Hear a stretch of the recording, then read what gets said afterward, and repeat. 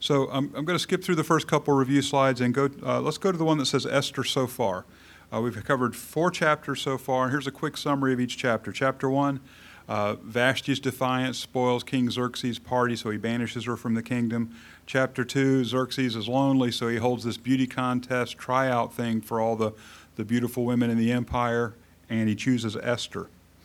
Chapter 3, Esther's cousin Mordecai defies Haman, who's been newly appointed to number 2 in the kingdom, and Haman's celebration is kind of spoiled by Mordecai's dishonor.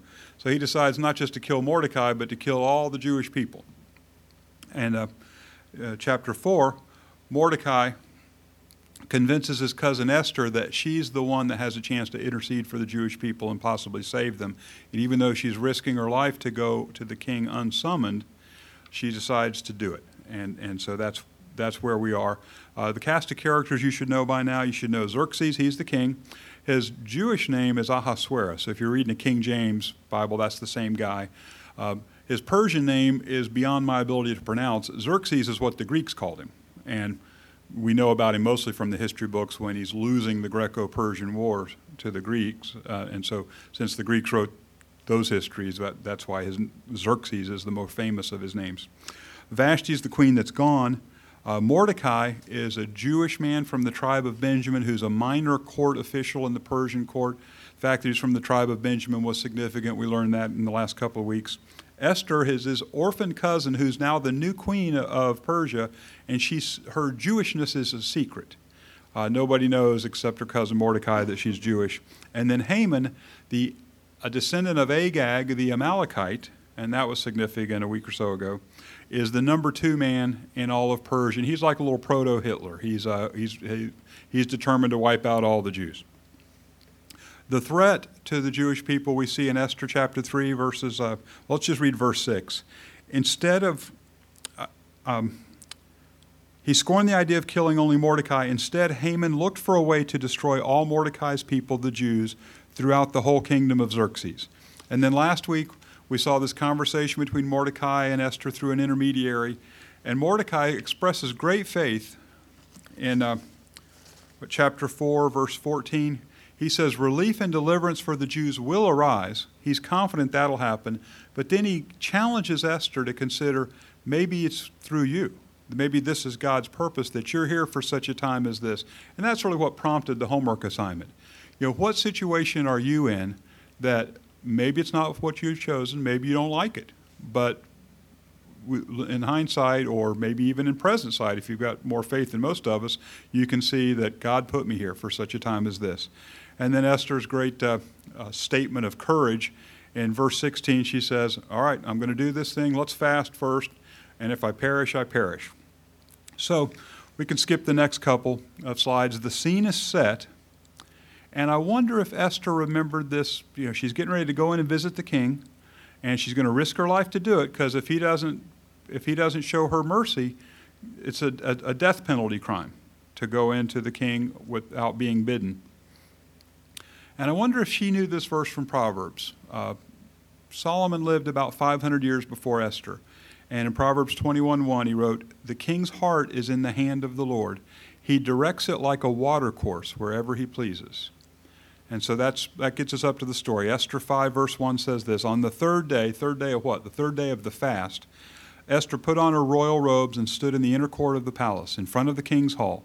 The king was sitting on his royal throne in the hall, facing the entrance. When he saw Queen Esther standing in the court, he was pleased with her and held out to her the gold scepter that was in his hand. So Esther approached and touched the tip of the scepter.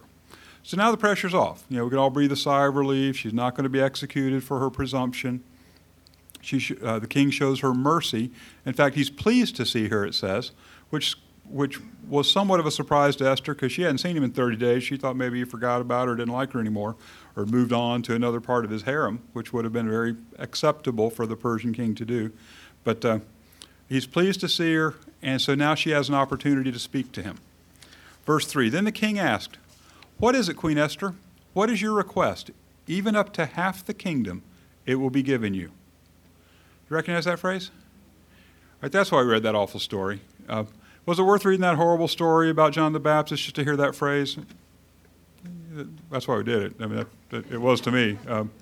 I have a kind of a lame story. It's kind of parenthetical. I think I'll presume to tell. Gina came in on me a couple years ago, and I was watching a movie on American Movie Classics, and she's like, "This is kind of an old movie and a Western. What's with that?" And I said, "Wait a second, the line is coming up." And it was Treasure of the Sierra Madre. I don't know if any of you have ever seen this, but there's this scene where the banditos are trying to pose like law enforcement officers, and they're trying to get over on the miners, and the miners say, "I don't think you're real officials, and I don't see any badges." And the bandito says, "I bet you know, badges? We don't need no stinking badges." And it's one. I'd heard about this line for years, but never had actually seen it in a movie. And when I heard it was coming on, I said, I want to see that. And so, and Gina looks at me after I explained to her. She says, "You watched this whole movie just so you could see the guy say that one line?" And yeah, that's why. And so, anyway, we read the John the Baptist story so we could see that anything you want up to half my kingdom is not a literal promise. It's a cliche, it's a turn of a phrase among Eastern royalty, and it's just his way of saying, "I want to be generous. I want to be generous with you. Tell me what you want so I can give it to you." So here's Esther's reply. "If it pleases the king," replied Esther, "let the king together with Haman come today to a banquet I have prepared for him." This is one of the first things we can learn from Esther. She was very careful with her timing. She let suspense build. And instead of, it would have been so tempting to me in this situation to say, "Your guy's trying to kill all of my people, help us out, we need your help." But instead of blurting out her concern, she kind of sets the stage. I think feeding him perhaps helps to prepare him for listening to her, and she sort of builds some suspense. So, "All I want is for you to come to lunch and bring Haman." Verse 5. King responds, "Bring Haman at once," the king said, "so that we may do what Esther asks." So the king and Haman went to the banquet Esther had prepared. As they were drinking wine, the king again asked Esther, "Now what is your petition?" "It will be given to you. And what is your request? Even up to half the kingdom it will be granted." Once again, that same phrase. Verse 7, Esther replied, "My petition is this: if the king regards me with favor, and if it pleases the king to grant my petition and fulfill my request, let the king and Haman come tomorrow to the banquet I will prepare for them. Then I will answer the king's question." Now, this reminds me of an old joke. It's not that funny, but when I see this, I remember this joke. Do you know how to keep a moron in suspense? I'll tell you tomorrow. That's the joke. And so that seems like that's what Esther's doing to the king, right? "Come to lunch, and I'll tell you what I want." "Well, what I want is for you to come to lunch tomorrow, and then I'll tell you what I want." And so the suspense is building. The stage is set. As a storyteller, Esther is a masterpiece of literature. It builds suspense for us, but a lot's going to happen in that day. And we're going to see that tomorrow, when we get to chapter 6, is going to be a big day in the story of Esther, but there's still a lot to happen here in chapter 5. Verse 9, Haman went out that day happy and in high spirits, but when he saw Mordecai at the king's gate and observed that he neither rose nor showed fear in his presence, he was filled with rage against Mordecai. Nevertheless, Haman restrained himself and went home. One of the literary devices the author of Esther uses is pairs. We see things happening in pairs. Notice how quickly Mordecai went from high spirits to filled with rage. Does that remind you of anything? In chapter 1, we saw the same thing. Xerxes was merry with wine, but when Vashti turned down his invitation to come parade before his drinking buddies, his heart turned bitter with fury. We find this very quick transition from high spirits to rage, both in chapter 1 and here again in chapter 5. I titled the message, Wisdom Meets Foolishness, because as we see Haman's behavior, several of the things he does remind me of verses from Proverbs. So we're going to look back to Proverbs and see what wisdom has to say about it. Proverbs 14:17 says, "A quick-tempered man does foolish things, and a crafty man is hated." Back to Esther. Verse 10, calling together his friends and Zeresh, his wife, Haman boasted to them about his vast wealth, his many sons, and all the ways the king had honored him and how he had elevated him above the other nobles and officials. According to the Greek historian Herodotus, the Persians had two things they really valued higher than anything else. Number one was valor in battle, and number two, sons. They really admired a guy who had lots of sons. We know from other verses in the Bible that Haman had 10 sons, so he was highly favored according to Persian tradition. Proverbs 13:16 says, "Every prudent man acts out of knowledge, but a fool exposes his folly." Now, back to Esther now, verse 12. So Haman's boasting about all the good stuff, his sons and his position, and then he tells about the banquet. That's not all, Haman added. I'm the only person Queen Esther invited to accompany the king to the banquet she gave. And she has invited me along with the king tomorrow, but all this gives me no satisfaction as long as I see that Jew Mordecai sitting at the king's gate. So we see Haman highly honored by the king and evidently by the Queen Esther, but not by this minor official Mordecai, and that's what he focuses on. This reminds me of a couple stories from my teaching career. When I first started teaching at Covenant about 6 years ago, we used to do teacher evaluations a different way. Along about Christmas time, we would put in the hands of our students a form evaluation where students would kind of circle things and then write comments at the end. And I can remember this one particular class where there was a student who wrote the comment at the end, "He really doesn't teach us much. I feel like I have to learn it all on my own." And I can remember being pretty stung by that. I mean, when you tell a teacher you're not really teaching me, that's a pretty low review, right? And yet, in hindsight, or when I looked at it objectively, one of our jobs was to synthesize all the different evaluations and pass it on to our principal with recommendations for our own improvement, how we're going to do better, what we're going to keep doing this the same. And you know, I think there are about 20, 25 kids in that class. The other 20 or so were not just generally favorable, but really nice reviews, you know, keep up the good work, that kind of stuff. But I can only tell you in general what they were, because I can't quote from any of those. They were just, you know, generally favorable. The one I can quote from is the one that hurt, the one that stung. And I found that we're often that way, that if 20 people tell you today, you know, your hair looks really nice, and the 21st person says, "What's with the hair?" What are you going to be thinking about when you go home and look in the mirror? It's not that, 20 people like my new dress or like my new hairdo. It's going to be the one hurtful comment that's going to sting. And so we're all like that a little bit, the way Haman was. And I remember something else that happened. This was just a personal transition for me. I've been a high school teacher, like 20 years, and about 10 years ago, I found I was going home after work and focused way too much on the one kid who pushed my buttons. And he's had a bunch of different names, or she. But you know, it's quite common to have a student in a class who's just like, you know, what's with that guy? And I felt like as I was praying about this, I felt like the Lord communicated to me, not in an audible voice, but in a very clear impression. You know, aren't there more people in that class? And I felt like the message that God was giving me was that I was throwing my joy away by focusing on one negative circumstance rather than giving praise and thanks for 19, 20, 22 cooperative, eager students who made teaching a joy. And why was it that I was focused on this one instead of those 19? That was human nature, I think, but it's not Holy Spirit nature.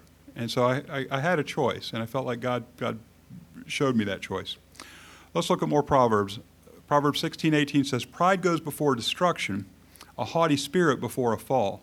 And Proverbs 29:23 says, "A man's pride brings him low, but a man of lowly spirit gains honor." Now, the last verse of chapter 5 is verse 14, and see if this rings a bell for you. His wife Zeresh, this is Haman's wife, who hears about how disappointed he is because Mordecai won't honor him. His wife Zeresh and all his friends said to him, "Have a gallows built, 75 feet high, and ask the king in the morning to have Mordecai hanged on it. Then go with the king to the dinner and be happy." This suggestion delighted Haman, and he had the gallows built. Well, he'll go to the dinner tomorrow, but he won't be happy. That's chapter 6, and we'll learn about that. This shows us another recurring theme of Esther, the theme I would call questionable advice.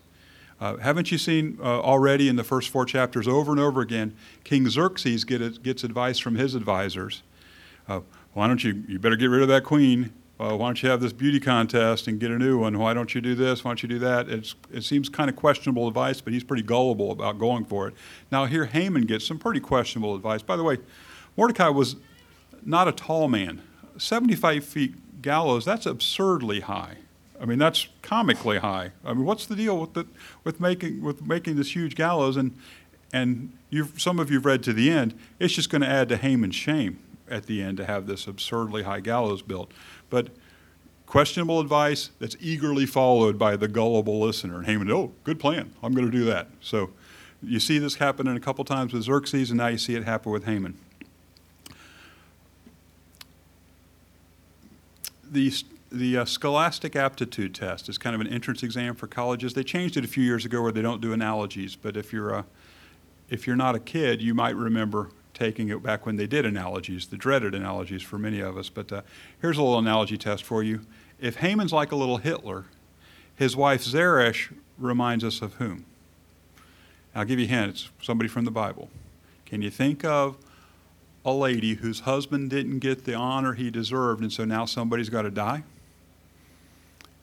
It's the Old Testament story we read at the beginning of the service. She reminds me of Jezebel. And that's why we read that awful story. And what a downer of a story to start your church service with. Naboth wants to keep his vineyard, and so now the queen decides he's got to die. And this, to me, is a similar story. Mordecai won't show enough honor to Haman, and so now Zeresh, Haman's wife, says, well, I know how to solve the problem. Kill him. These bloodthirsty royals seem to be fairly common in the ancient Near East. So what about us? What about you and me? What does this have to do 2,500 years later with our lives? First of all, I think you can trust God to guide you where he's called you. Just like Esther saw, she was the one that was in position to intercede for her people, and even though it was risky, God guided her, God protected her. Esther teaches us that timing is important. I would have blurted out my request right as soon as I got the king's ear, but Esther sets him up a couple times, and then tomorrow, chapter 6, it'll be next Sunday for us, we're going to see that he's very ready to hear her. And then 2 things we can learn from Haman's life. Self-focus blurs your vision. If I'm focused on me and I see the world through sort of colored glasses, I'm not going to have an accurate picture of the world. I'm not going to have an accurate picture of you. I'm not going to have an accurate picture of me. And resentment will steal your joy. It steals Haman's joy, and again, it causes him to lose his focus in a couple different ways. He doesn't see the true honor he receives from Xerxes, and that honor's not enough. He doesn't see the threat that's coming from Esther. And because of his resentment of Mordecai, he makes this very questionable decision to try to wipe out all the Jews, and ultimately that's going to lead to his downfall, right? Because he puts himself in the position of being an enemy of God. And that's not going to work out well for him. I know many of you have heard this story for years, or you've seen one movie or the other, but we're going to go through it step by step and see what principles we can gain for ourselves. And we're about to the climactic events of the story in the next couple chapters, and so let's try to learn the application each week for our lives, and then we'll get to the exciting conclusion here at the end. Let's pray. God, I just thank you for this story. Lord, I thank you for giving us such a masterpiece of literature with humor and irony and drama and suspense. But Lord, I thank you also for the spiritual applications, for the practical applications to our own lives. Lord, help us to be as brave as Esther.